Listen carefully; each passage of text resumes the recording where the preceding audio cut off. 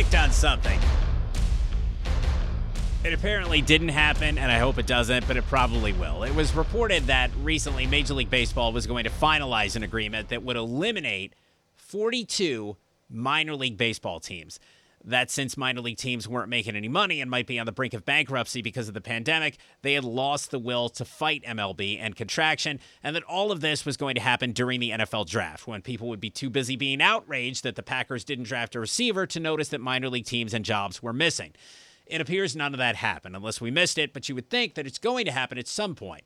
Major League Baseball has previously officially expressed an interest in saving money on player development and shrinking the minors, and when it comes to saving money, you wouldn't think that they would just give up.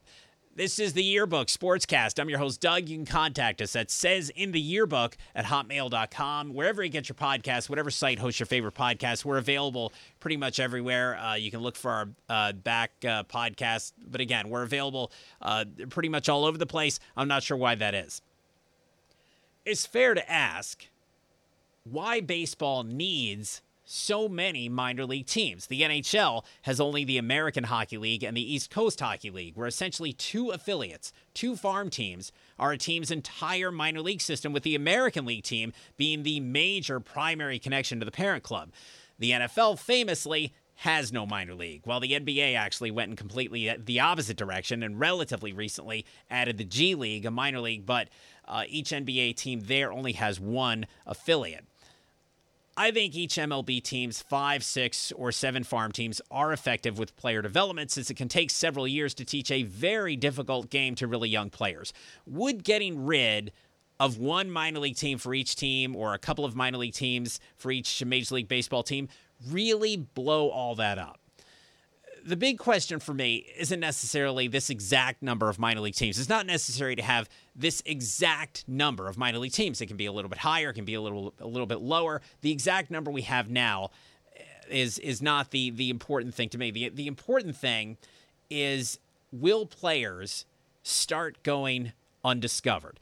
It's common in the NFL for end of the draft prospects, literally prospects at the end of the draft, to make the team, which is one thing that makes the NFL draft fun. It's rare for a baseball end of the draft prospect to see the majors, but there are many, many stories, for whatever reason, of pretty late in the draft prospects making the majors, and more stories of undrafted or unknown players somehow getting into the minors and flourishing.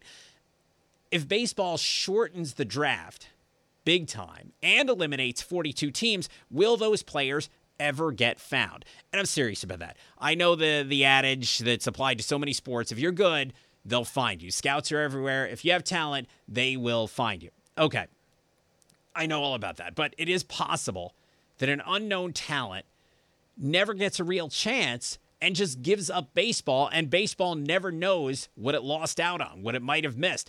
Will baseball become more like the stereotype of Hollywood, where if no casting director ever takes a serious look at you, you're never going to be able to show off your skills, you never get an acting job, and then you finally quit? And we don't know if we've lost a potential future great actor. Does baseball have a big plan that would still find, haul in, and train the same amount of talent? Or are they just going to rely on high draft picks, who are often busts, and random tryouts? It's also fair to ask why minor league teams that don't have many fans need to exist. There are a lot of farm teams that draw poorly anyway. Why shouldn't they be eliminated? Fair.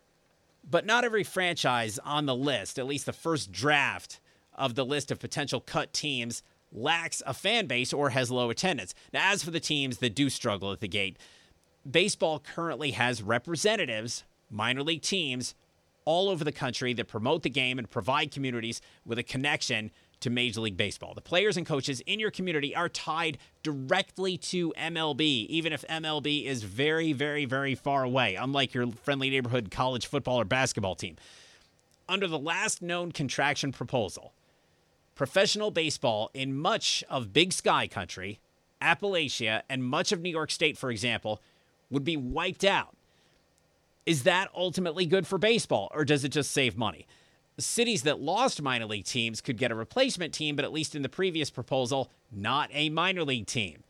Possibly something maybe like an independent league team, which those tend to struggle, and they're not the same. Speaking of saving money, is that all this is? The vast majority of minor league teams will be spared, but those teams that will be spared are worried about Major League Baseball passing down more of the costs. Currently, one of the costs, for example, is minor league teams pay part of their, like a movie theater, they pay part of their ticket revenue to Major League Baseball. Those farm teams now could be on the hook for really expensive renovations and might have to help pay the players' salaries. The MLB commissioner has portrayed this as trying to improve working conditions. Working conditions would get better. There wouldn't be as much of that famous long minor league travel, and players could enjoy better facilities. But overall, this would amount to baseball wanting to improve working conditions without actually paying for any of them. And all this comes at a time when Major League Baseball has never, ever been more profitable in its history. If baseball can't afford to improve conditions themselves or even pay minor leaguers minimum wage, which they don't, while having billions in the bank, which they do, when will it ever be able to do those things? And if it can't possibly have so many affiliates now, how come it could in the late 60s, 70s, 80s, 90s, and 2000s? Plus, improving working conditions and cutting back on travel includes adding 2 new minor league teams, one of which is the Sugar Land, Texas Skeeters, a highly successful independent league franchise. Now, that is a fantastic story, an entire well-supported franchise being called up to be part of a major league farm system. That is every team everywhere's dream, to be so well-run or so fantastically popular that it attracts the attention of the pros who say, I want you in our minor leagues. That's a great story, and I mean that. I love that story. But what if there's something to the connection that the Skeeters owner also owns a small piece of the Houston Astros? Then baseball is making for a better tomorrow in the minors and watching that bottom line while also disbanding teams so it can install a new team run by one of its owners, a minority owner of the Astros. That team baseball just finished investigating. Is baseball cutting jobs and money while personally assisting Astros ownership or the Astros organization if Sugar Land becomes a Houston affiliate? Houston, that team Major League Baseball just finished investigating. To review, as reported by historians and Ballpark Digest, back in 1959, minor league baseball drew only 13 million fans. It was dying. And in 1963, MLB saved minor league baseball, fanless and in danger of bankruptcy, by paying the players' salaries. Ever since then, baseball has tried to get out of that arrangement. Now, 57 years later, minor league baseball draws more than 41 million fans a year, and MLB must save it again by killing part of it. The first draft of this proposal didn't allow major league teams to individually decide how many affiliates they would need. So a team could say, hey, I think we're comfortable with 5 or 6 affiliates. We'll do that. This proposal did not allow teams to individually decide what they would need. It just cut every team back to having 4 farm teams. And this one writer theorized that this was collusion, the owners protecting themselves from themselves. If one team decides, hey, we don't need farm teams, and then another team comes in and scoops up all the farm teams they just eliminated, no. This proposal would protect the owners from themselves, something that the owners have done often, protect themselves from themselves. All this would, according to a Fangraphs study, take baseball away from up to 16 million people, as in, for 16 million people, there would be no minor league baseball anywhere even close by. And it would, according to one Stanford economist, save Major League Baseball $22.5 million, $750,000 per team. And again, this is a multi-billion-dollar business. If player development can be improved on, and the Astros of all teams, for one, think it can, I hope professional baseball actually knows how to do it, and this isn't just about reclaiming as much cash as possible. And no, we didn't forget about the Red Sox trading Mookie Betts several months ago. Teams can do what they want, but that one didn't make much sense. We don't want to be one of those guys. We don't want to be that guy that bangs the drum for something. You have to give this coach an extension. You have to give this coach a 10-year extension and give it to him now. You have to pay this team to stay in your town now. We don't want to be that guy that makes the demands that's like a press release for the teams or for the owners or for the players. But that one just didn't seem to make much sense. We just let the Anaheim Ducks off the hook This week's theme appears to be hooks. For trading Ondrej Kase east to Boston in February. The Ducks are rebuilding. They're building for the future. But Kase is only 24 and beloved by the analytics. Shouldn't he have stayed? There is a concussion concern, so health could be a factor in trading Kase away. The Red Sox, on the other hand, about 2 weeks earlier in February, traded Betts west to L.A. L.A.'s not the same as Anaheim, for 2 prospects. Let's say Boston is rebuilding. I mean, they just won the World Series 2 years ago, but let's say Boston's rebuilding. Shouldn't Betts have stayed? Yes. He's only 27, and he won't be 28 until the end of the season, or if the Red Sox don't qualify for the playoffs, he won't be 28 until next season.